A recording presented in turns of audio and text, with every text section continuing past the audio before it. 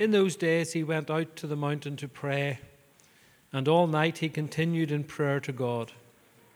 And when day came, he called his disciples and chose from them 12, whom he named apostles: Simon, whom he named Peter, and Andrew his brother, and James and John, and Philip and Bartholomew, and Matthew and Thomas, and James the son of Alphaeus, and Simon who was called the Zealot, and Judas the son of James, and Judas Iscariot, who became a traitor. And he came down with them and stood on a level place, with a great crowd of his disciples and a great multitude of people from all Judea and Jerusalem and the sea coast of Tyre and Sidon, who came to hear him and to be healed of their diseases. And those who were troubled with unclean spirits were cured. And all the crowd sought to touch him, for power came out from him and healed them all. This is the word of the Lord. Thank you, Jeff. Morning, everybody. It's good to be here. It feels like when you go off to uni and move out home and then you come back home again, that's what it feels like. Except your mum's moved a whole bunch of people you don't know into the house. But it's really nice to be here, and I do love coming back here. We're continuing this series in Luke's Gospel this morning. This week I was away in beautiful Carlingford, love Carlingford, with Acts 29 Ireland, and we were assessing 3 new church planters for 3 new churches that are happening on our island, which is incredible. And one of them, as part of that process, each of those guys preach a short sermon, and we kind of give feedback and notes and all that kind of stuff. And one of them said that we need to become more aware that the Holy Spirit lives in us. And it hit me like a ton of bricks, because I go through my whole life and don't think very often that the Holy Spirit lives in us. So here's what I want to invite you to do over the next, I'm not going to put a time limit on how long I'm going to speak, but the next period of time, I'm going to invite you to be aware of what the Holy Spirit is doing. Okay? Now, you might not know what that feels like. None of us do. We don't know what that means. But we are, if you're a Christian, you're part of God's people, and the Holy Spirit dwells in us. So be aware of what the Holy Spirit is doing. Jeff just read from us God's Word, and what the Holy Spirit does, He takes that and enlightens that and makes it come to life in our hearts, and it changes us. So as I kind of explain this passage and talk about some of these things, be aware of what the Holy Spirit is doing in you and in us as a church family. And you'll know when the Holy Spirit is leading you. And I pray that He does lead us and change us into more to be like Jesus, right? That's what we want. We want to be more like Christ. Let me pray, and then we'll get stuck in. Heavenly Father, we thank You for Your Word. Thank You that it is living, that it is active. Thank You that it is sharper than a two-edged sword, piercing into the depth of our hearts. It's able to divide muscle and sinew. Father, we just pray that through Your Word, that Your Spirit will be active in our hearts this morning. Changing us, convicting us to be more like Jesus. Remind us again of Your love and Your grace for us, Lord. For the tired and weary among us, which is probably all of us, we just pray that we find rest in Jesus and His finished work. And we pray these things in Jesus' name. Amen. I'm sure most of us have felt the effects of rising fuel prices recently.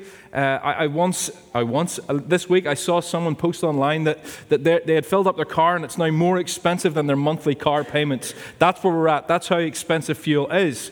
But one thing I've noticed about the rise in fuel prices is that no matter how expensive it gets, we don't stop buying it. We keep buying petrol, right? Why?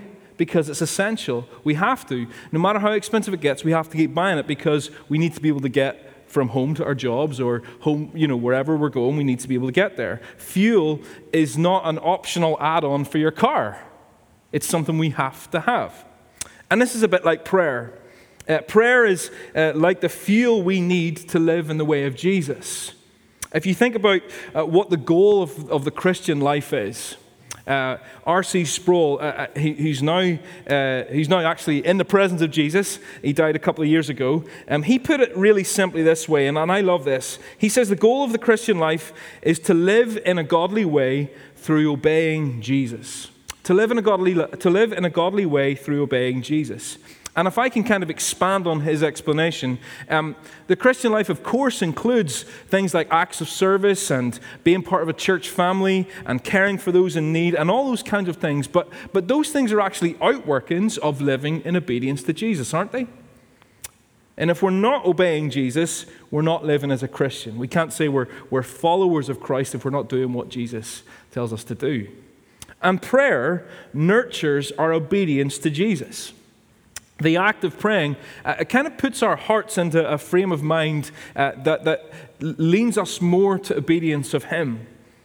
In fact, if we're left to our own devices, we don't really desire obedience, do we? Our 4-year-old, she really never desires obedience, ever. You have to tell her to do something like 4 times before she'll do it. And we're a bit like that. But in prayer, God changes us. Sometimes we think we come and pray and we're changing God's mind on something. But what happens in prayer is that God changes us. Now, maybe you've been praying about a certain specific circumstance or situation for a while, maybe even years. But what happens through that is not necessarily that our situation changes. Sometimes God does. But what certainly happens is that God uses that prayer, communicates to us to change our hearts so that we can see that circumstance in the way God sees it. And when we do that, it's somehow the Holy Spirit working in us produces a desire for us that we would see that problem or that situation or our lives in general in a godly way. And that is obedience to Jesus. That produces obedience to Jesus. And so if prayer nurtures our obedience to Jesus, and obedience to Jesus is what the Christian life is, then prayer is pretty important, isn't it? And Jesus knew this. Jesus' life and ministry was based on prayer, and that's what we're going to focus on this morning. We're going to focus on the prayer life of Jesus, if you like. More specifically, why we need to be like Jesus in our attitude to prayer. What we're going to see this morning is that prayer should be as important to us as it was to Jesus. Prayer should be, I think that should be on the screen, Jason, please. Prayer should be as important to us as it was to Jesus. In this passage, Jesus has a pretty big day, right? It's a huge day. We've already seen him have some pretty big days already, where he's healing Peter's mother-in-law, where he gives Peter the huge catch of fish. But this, I think, is up there with one of the biggest and most significant days in Jesus' whole life on earth. In this next section that we just started with Jeff's reading this morning, we see that Jesus chooses the 12 apostles, then he heals a multitude of people, and then, as we'll see after Easter, he goes on to preach one of the most important sermons ever. Let me remind us of what is happening here in verses 13 to 16. And when day came, he called his disciples and chose from them 12, whom he named apostles.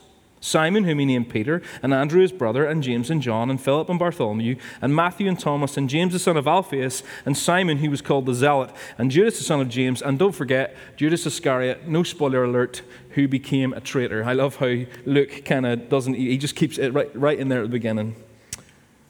Now, we usually think of Jesus only having 12 disciples, and he did for sure, but he also had a lot more. The word disciple just means a follower learner. It's essentially an apprentice, okay? And by this point in his life, Jesus has gathered a lot of disciples. And it's from this big group of disciples that Jesus chooses the 12 apostles. So what's the difference between apostles and disciples? Well, apostles are disciples, but they are more than that. The word apostle means a representative or a messenger. I'm sure you've seen this kind of thing in movies or on TV where it's, you know, like in the olden days and someone rocks up on a horse and they have a message from the king, right? And that person then is able to speak the words of the king. And so what that messenger says in that moment carries as much authority as if it came from the mouth of the king himself. That's what an apostle is. The title of apostle that Jesus gives to these 12 men means that they are commissioned by him to represent him as they spread his message. The apostles had the official Jesus stamp of approval. And this time leading up to Jesus' death and resurrection and then ascension is this kind of period of training for them. And then on the day of Pentecost, which we'll think about in a few weeks after Easter, then they began the real work of being Jesus' apostles. And he chose 12 of them, the same number as the tribes of Israel, to symbolize that the kingdom of God is the new and greater Israel. Okay? It's not confined to one nation or one ethnic group. What do we see in Revelation? We see a great multitude of every tribe, tongue, and nation gathered before the throne. Now, apart from Jesus himself, I think it's hard to imagine a more influential group of people than these 12 guys. We wouldn't be sitting in this room this morning if it weren't for the apostles. 11 of these guys, because Luke has already told us about Judas Iscariot. 11 of these guys, and then the Apostle Paul, who became an apostle after Jesus' ascension into heaven, would go on to change the face of the entire world. They would cross mountain ranges and rivers and oceans and continents to spread the gospel as far as Turkey and France and even India. They planted churches and established the church across the known world by speaking with authority the message of Jesus. Some of them became authors of the Bible. And most of them became martyrs for Jesus, choosing to die rather than to deny him. And so choosing the 12 apostles was one of the most crucial parts of Jesus' ministry. This is Jesus' legacy after he's gone. You guys need to pay special attention to me. You guys need to be close for me and learn from me, because I'm giving you authority that I'm not given to anyone else. And they changed the face of the entire world. They changed the course of history through Jesus. Now look at verses 17 to 19. I'll read it again. And he came down with them. Jesus came down. He was up the mountain. He came down with them and stood on a level place with a great crowd of his disciples.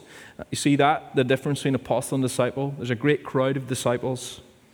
And a great multitude of people from all Judea and Jerusalem and the seacoast of Tyre and Sidon, who came to hear him and to be healed of their diseases. And those who were troubled with unclean spirits were cured. And all the crowd sought to touch him, for power came out from him, and he healed them all. Now, we don't know how many people this was. We know it was a lot. Luke calls it a crowd and a multitude. Multitude, Luke uses this word, and so do the other gospel writers, to mean a lot of people. Hundreds, if not thousands of people. People had come from Tyre and Sidon, which is way up in the north, which is now modern-day Lebanon, and they had come way down in the south in Judea and Jerusalem. They had come the length and the breadth of the country. So this is like when I was using this analogy last week in South, right? You know when Garth Brooks announces he's playing Croke Park in Dublin? All the cultures from the north and the south and the east and the west, the four proud provinces gather together in Dublin. This is what's happening here. They've come to see Jesus, and they've come for two things. They've come to hear him and be healed by him. All the crowd sought to touch him, for power came out from him, and he healed them all. Jesus healed them all. This is not a common thing. It's not a common thing. No one goes away disappointed this day. This is one of the biggest miraculous displays in Jesus' entire ministry. The outpour of his power and the outpour of his compassion. He's about to preach, and we'll come back to that in a second, this sermon about what his kingdom is like. And he says, before I do that, I'm going to show you what my kingdom is like. All you people who are sick and needy, I'm going to heal you all, because there is healing in my kingdom. And so he's chosen his disciples. He's healed a multitude of people. And in the rest of chapter 6, which we'll come back to after Easter, we see him preaching the Sermon on the Plain. He comes down from the mountain, he heals the multitude, and then he begins to preach. Now, the Sermon on the Plain is very similar to the Sermon on the Mount recorded in Matthew. And we don't need to right now get into is this two separate sermons or the same sermon recorded in different ways. What we do know is that this sermon is the greatest teaching that anyone has ever given. This message is more transformative than any other teaching ever. It's the basis of the actions and the morality of the church. In this sermon, Jesus lays out what the kingdom of God is like. He lays out how we should live as his followers, what our hearts should be like, what hearts transformed by the power of his resurrection look like. And it's through obeying the teaching of Jesus that then the church has gone on to influence and shape culture and law throughout history. This sermon is a big deal. Without this sermon, our cultural landscape would look very different. And so I think we can all agree that this is a big day for Jesus. He appoints the 12 apostles who would plant the church, establish the church, and change the face of the world. He heals a whole multitude of people. And he preaches this sermon that would change the face of the world. 3 hugely important, significant things. And yet, what I want to do for the rest of our time this morning is draw our attention to what Jesus was doing the night before this day. Look at verse 12 again. We're going to camp out in verse 12 for a while. In these days, he went out to the mountain to pray, and all night he continued in prayer to God. I wonder how you prepare for big days in your life. Maybe you have a big presentation coming up at work this week or something, or maybe you're in the middle of a particularly worrisome or trying time, a family member that's sick. Maybe you've got financial problems. Maybe you've got a significant day coming up tomorrow that I don't know about. How do you prepare for those things? My guess is that for most of all, it's not by staying up all night praying. If it is, if that's you, then please come and talk to me because I want to learn from you. For most of us, when we get busy, when we get overwhelmed, or when we have a lot to do, prayer is way down the list.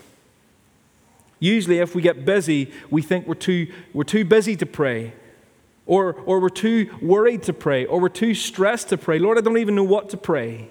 I need to try and figure this thing out.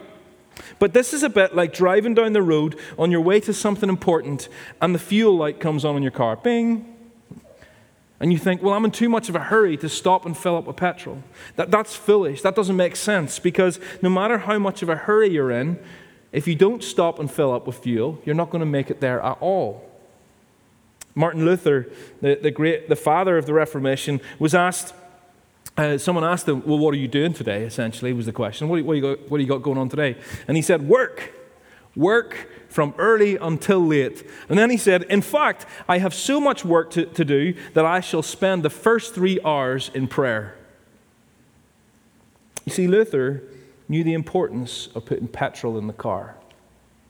He wasn't going to get through his day without first filling up. And this is the example of Jesus we see here. He goes off to the mountain and he continues to pray to God all night in preparation for one of the most significant days of his whole ministry. Jesus didn't think to himself that getting a full 8 hours was the thing to do. He didn't think, well, I better be well rested. He didn't think, well, I'll go to bed early, I'm going to get up, I'll have a shower, and then I'm going to have a decent breakfast and a nice cup of coffee. And sure, while I'm having my coffee, I'll maybe flick through a couple of scriptures and say a prayer, Lord, help me today with this stuff I have to do. But he didn't do that, did he? Jesus instead, feeling the weight of responsibility and the magnitude of what God was doing at this point in his life, spent the whole night where? In communion with the Father. For Jesus, being with the Father, because that's what prayer is, isn't it? Was the most important thing. And it's out of this prolonged time spent with the Father in prayer, in communion, in fellowship, that these really powerful and world-changing things happen. It's out of his time with the Father that the power of Jesus' ministry flows. We see this time and time again, that it's out of his time spent with the Father that it's the power of his ministry flows. We're only in chapter 6 of 24 in Luke, okay? So we've been going for a wee while, but we got quite a way to go. But But we've already seen this twice. This is so important, such a big deal, that Luke has already recorded this twice. In chapter 4, verse 42, Luke says, "And when it was day, he departed and went to a desolate place." In chapter 5, verse 16, Luke tells us that he would often withdraw to the desolate place to pray. This is something Luke records over and over and over again. Jesus would frequently take himself off to pray, to be with the Father, because it was out of communion with the Father that the power of his ministry flowed. You see, for Jesus, doing good, preaching the gospel, healing the sick, caring for those in need, facing opposition, and resisting temptation were all key features of his life. And if we follow him, then these will be key features of our lives too. And the key thing to notice is that Jesus didn't do any of these things without regularly praying and spending time with the Father. And so here's the million-dollar question. If Jesus' life and ministry was based on dependent prayer, how much more should ours be? If Jesus' life and ministry was based on prayer, how much more should ours be? This can't be lost on us. If the eternal Son of God couldn't function as the human man Jesus without depending on God in prayer, how much more essential is it for us? Prayer was everything to Jesus. It was through dependent prayer that Jesus lived a perfect sinless life. He wasn't automatically sinless. We sometimes think that. Well, it's okay for Jesus. He was Jesus. What it actually means is it's okay for Jesus. He was a human being. And it was as hard for him to resist temptation as it is for us. And he did that through depending on the Father in prayer. It was through dependent prayer that Jesus gave himself over to those in need, to heal the sick, to speak truth, to cast out demons. It was through depending on God in prayer that Jesus went to the cross to be crucified. John 8, verses 28 and 29, Jesus says this. He says, "I do nothing on my own authority, but speak just as the Father taught me, and he who sent me is with me. He has not left me alone, for I always do the things that are pleasing to him." You see what this means? This means that even though Jesus was the eternal Son of God, even though he created the entire universe, even though he is the Alpha and Omega, even though everything in creation ever finds its beginning and end with him, he could not live his human life except through depending on the Father. So how much more do we need to depend on God in prayer? Listen, I've been so challenged and convicted by this. What is so special about us that we think we can get by without praying? Why do we think we do? Why do we think that we can just run on empty? Prayer needs to be as important to us as it was to Jesus. Now, since we've started this series in Luke, there has been a lot of focus already on reaching out to those in need. This has been one of the key features of Jesus' ministry, hasn't it, so far?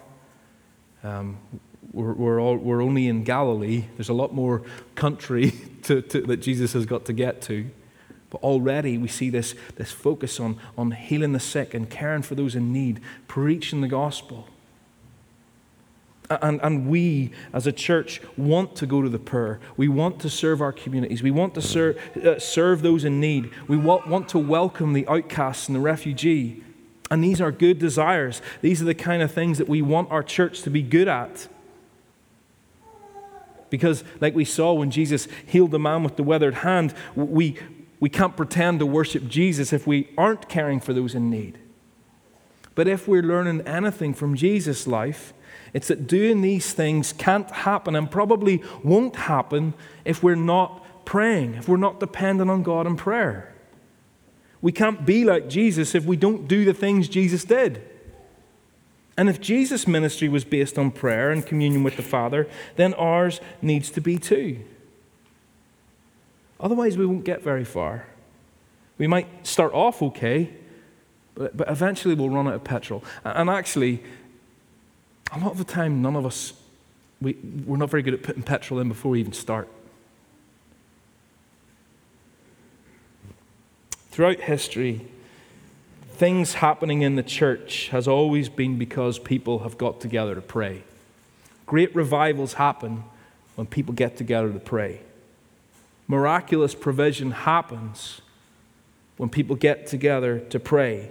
Even the abolishment of slavery in the UK happened because people were praying for it. Because it's in prayer that God changes our hearts, fuels our desire to obey Him, and drives us out into the world to serve Him.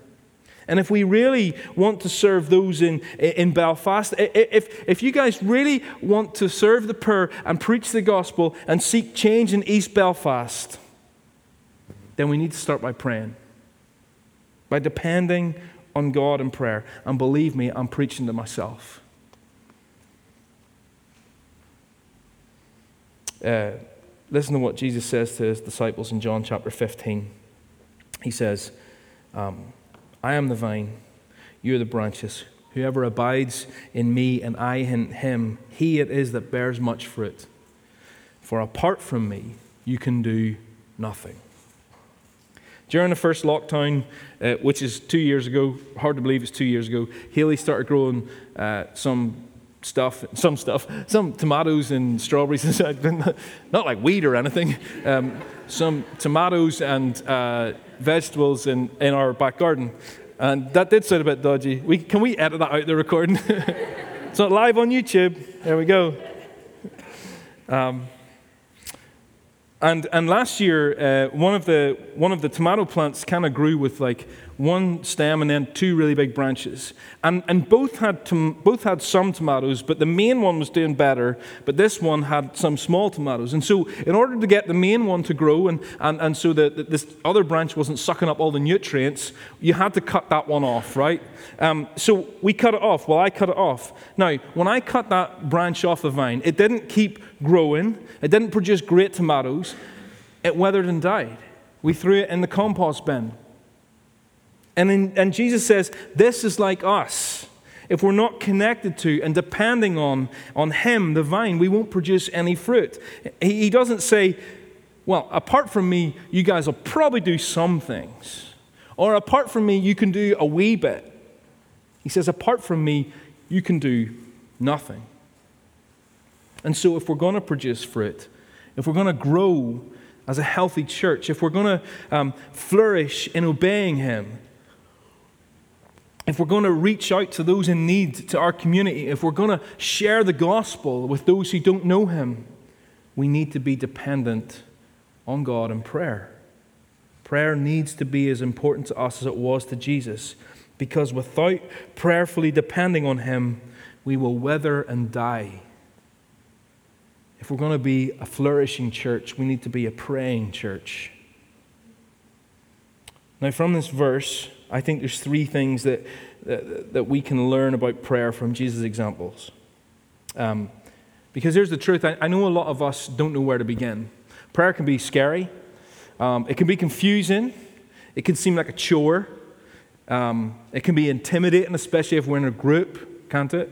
It can be mysterious. So here's three simple things that I think can really help us as we think about prayer. From verse 12. And because I'm channeling my inner Presbyterian minister this morning, they're 3 Ps. Alan loves 3 Ps. So this is for Alan. Place, purpose, and perseverance. Look at verse 12 again. In these days he went out to the mountain to pray, and all night he continued in prayer to God. The first thing we see is that Jesus went out to the mountain to pray. This is the place of prayer. Prayer is definitely and should be something that we can and should do all the time, continually. I tell my kids every night that the prayer is just talking to God. You just speak to Him about what's on your mind. And that's certainly what prayer is. And you can talk to God no matter where you are. I love this idea that Paul teaches us in 1 Thessalonians 5 that we should pray without ceasing, right? That we can be in constant communication with the Father. I find that I do this all the time when I'm driving or riding my bike. Just chittering away. Whatever pops into my head, or when something comes up throughout the day. Lord, what do you think about that? Or Lord, what should I do here? Or Lord, please help me. And that idea of being in constant communication with the Father is a really, really good thing, and we should do that. But here we see Jesus intentionally moving himself to a place where he can have complete focus on his communion with the Father. This is different from just praying as you go about your day. He goes to the mountain to pray. And Luke tells us time and time again throughout this gospel that Jesus would position himself away from the distractions of his life and ministry, all the busyness, all the people crowding around him, in order to spend time with the Father. And it's important for us to follow this example. Life is complex, it's complicated, it's busy. There are 1,000 things that distract us. Even this morning, in my study at home, I sat down to kind of pray and go over this. And I was like, oh, there's an email. And you're like, oh, come on. Like, we're just distracted by 1,000 things. And so much of our lives is about getting stuff done. And we need to, at times, to escape with Jesus. I love how the Message translation, Eugene Peterson, such a pastor, and he says, he translates Matthew 11, come to me all you who labor. And what you know it says? It says, get away with me, Jesus says. Get away with me.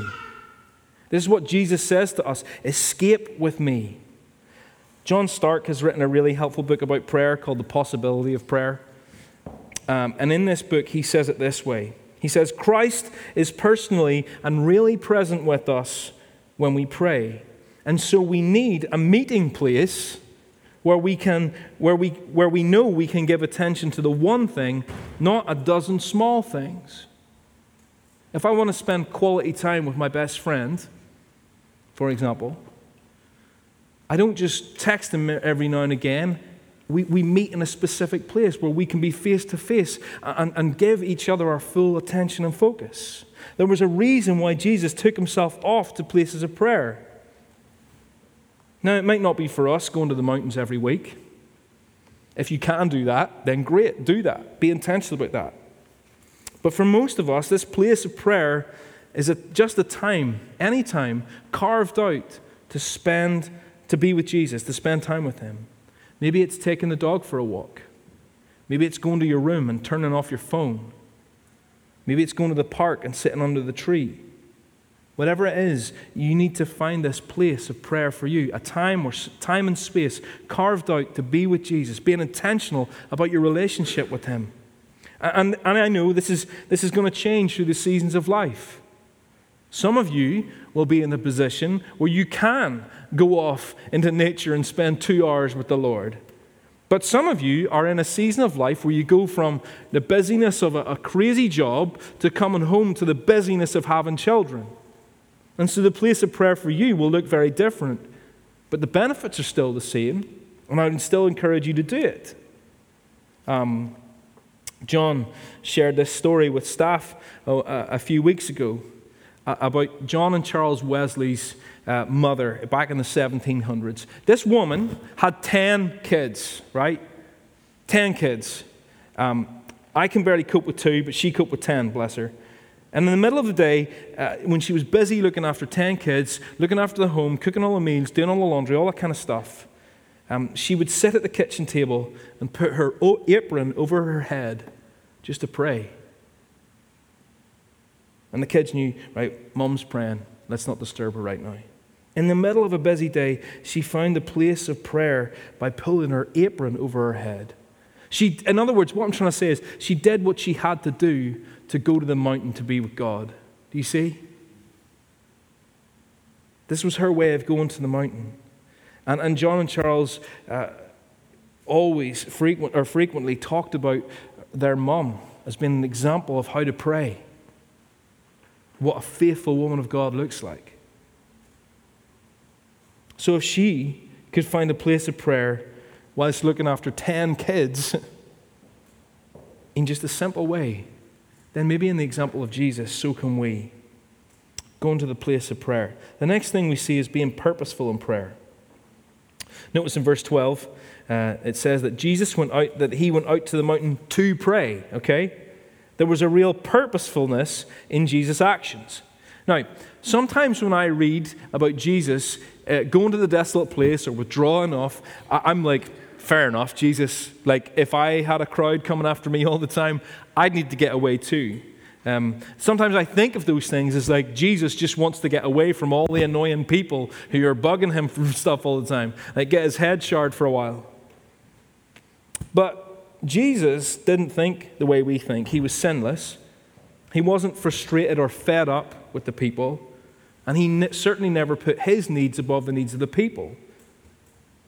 So for Jesus to withdraw, he does it to pray, because he knows that he can't be fully with the people unless he's fully with the Father. He can't be of full benefit to the people unless he has been with the Father. The purpose of his actions here is to pray and connect with God. It wasn't simply to get his head shard from all the annoying people. He was purposeful in praying because he loved people. Jesus was purposeful about his prayer life. And I suspect that maybe that's the biggest challenge for most of us in the busy kind of culture that we live in. I would say that most of us pray spontaneously, at least some of the time, right? Most of us probably do have times when we, say, oh, Lord, help me with this, or please, Lord, can you bless such and such, or whatever it might be. But probably all of us struggle with persevering, with being purposeful in prayer,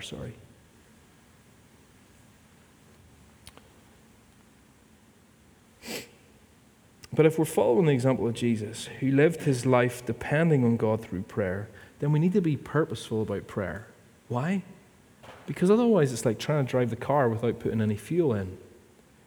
This is why we have a time of prayer before our gatherings on Sunday. Not just because we think it's what we're supposed to do, but because we want to be purposeful. We want our gatherings to flow out of time spent with the Father. We want to ask God to bless this time together. We want him to be present here. This is why we're purposeful about gathering to pray as a church. For the past couple of years, it's been on Zoom, and now we're getting back into rhythms of doing that in person. Why? Because churches are meant to have prayer meetings? No. Because we want to be purposeful about depending on God, just like Jesus was. I can't just drive my car and hope that when it runs out of fuel, I'm beside a filling station. It doesn't work like that. I have to be purposeful, intentional about going to fill up before I need it, before I desperately need it. And if we are to live lives that follow Jesus, obeying him, going to those in need, resisting temptation, facing opposition, and preaching the gospel, then we need to be purposeful in prayer. And the final one is the perseverance in prayer. Look at verse 12. Again, one last time. In these days he went out to the mountain to pray, and all night he continued in prayer to God. I can't remember the last time I stayed up all night. There were a couple of times back in my student days when I stayed up all night because I thought that the best time to do an assignment was the night before it was due in the next day. But here, Jesus stays up all night praying. This is astonishing. Can you imagine how tired he was? Can you imagine the sheer physical effort it took to do that? Jesus prays all night. And Luke tells us that he continues all night in prayer. This literally means that Jesus was persevering with energy. Sometimes we wrongly assume that Jesus had some link to the Father that made he had an automatic connection, that he didn't have to put energy into praying. But that's not true. Jesus was fully human, and as a human man, he had to put the same effort into prayer that we do. Jesus persevered in prayer. He knew that the next day he was going to choose his 12 apostles. He needed to pray and discern God's wisdom, and so he continued to pray all night. And so often we're prone to lose heart and give up on prayer, aren't we? Maybe we go through a season of being in good habits of praying, but then after a while we fall out of that habit and start relying on our own strength again. But the lesson of Jesus is that we need to persevere. We don't just fill up our car and that does it for the rest of the time we have that car. Imagine how good that would be. You buy a car and you fill it up, and that's me done with filling it up. But we need to keep going back again and again to fill up. So it is with prayer. And Jesus didn't just persevere one night in prayer, but right throughout his whole ministry. And so how much more do we need to persevere in prayer? Prayer needs to be as important for us as it was for Jesus. And in this example, we see him going to the place of prayer, being purposeful in prayer, and persevering in prayer. Now, I'm aware that I've been talking for a while, and so I want to finish. And maybe you've listened to this and you're tired. Maybe you listen to this and you're a bit fed up. Maybe you've listened to this and you're thinking, I just need a rest. Weren't haven't we just been learning earlier on that Jesus is our true rest, that he came to give us Sabbath rest, and you're giving me another list of things to do, to be striving in prayer and to be persevering in prayer and all this kind of stuff? Well, let me say this. Prayer is not a chore. It's an amazing gift. Think about it. God could have just left us to it, right? He could have saved us and then said, well, off you go, get on with your lives and I'll see you in heaven someday. But he didn't do that, did he? He has made himself known to us. We can have intimacy with him.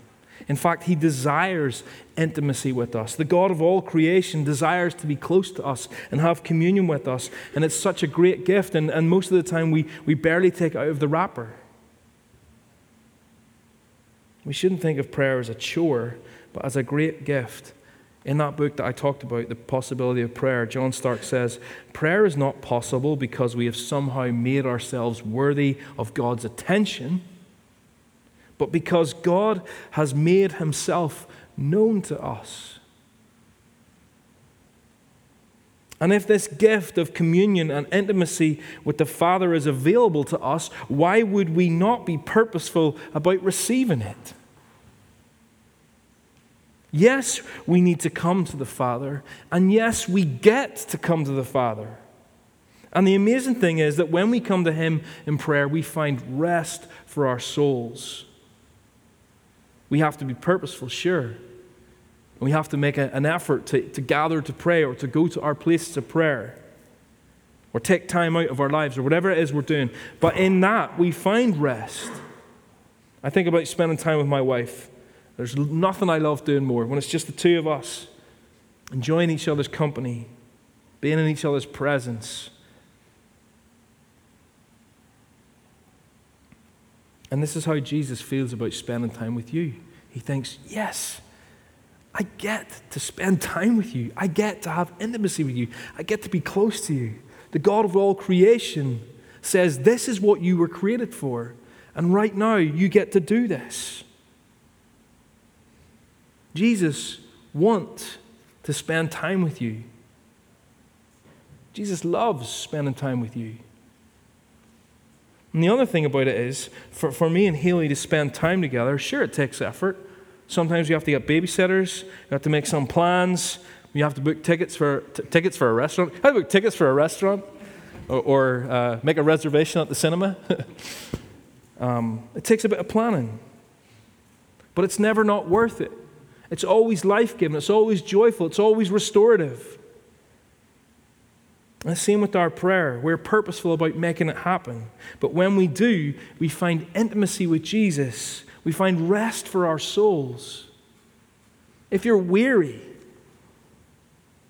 if you don't know, I don't even know how to continue as a Christian, the answer isn't to, well, I don't know how to be a Christian, so I'm not going to pray. The answer is to lean into prayer, to go to the place of prayer, whatever that looks like for you, and say, God, I'm weary. Lord, I'm weary. I don't know what to do. But I trust your word when you tell me that you desire intimacy with me. When you say, come to me and I will give you rest, Lord, that's what I need. So let's not think about prayer as something we have to do, but something we get to do. Yes, it's vital for our lives, and yes, it's a gift that God gives us. God wants to spend time with you. He has made himself known to us, and he has paid the ultimate cost through the sacrifice of his own son to be in relationship with you. Jesus died on the cross to win you to himself. And prayer is like a kind of ongoing benefit of that sacrifice. Do you see? So let's be people of prayer. Not because we have to, but because we get to.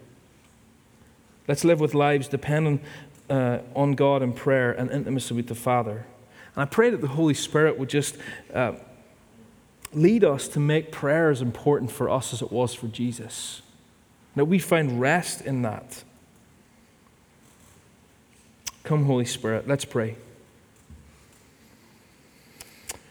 Heavenly Father, we thank you for your word. Thank you that you have been speaking to us this morning. Father, I pray that you would help us to realize the gift that prayer is for us. Lord, a lot of us are weary, a lot of us are worried, a lot of us are insecure, a lot of us are tired and confused. Father, I pray that we wouldn't withdraw, we wouldn't resist prayer, but we would run towards you, not away from you. The answer isn't to cut ourselves off from you, but to lean into you. Father, I pray for our church, both in East and in South, that we would become people of prayer, that we would see the value of depending on God in prayer. Lord, we don't want to do anything apart from you. We can't do anything apart from you. We don't want to strive in our own efforts. We just want to depend fully on you.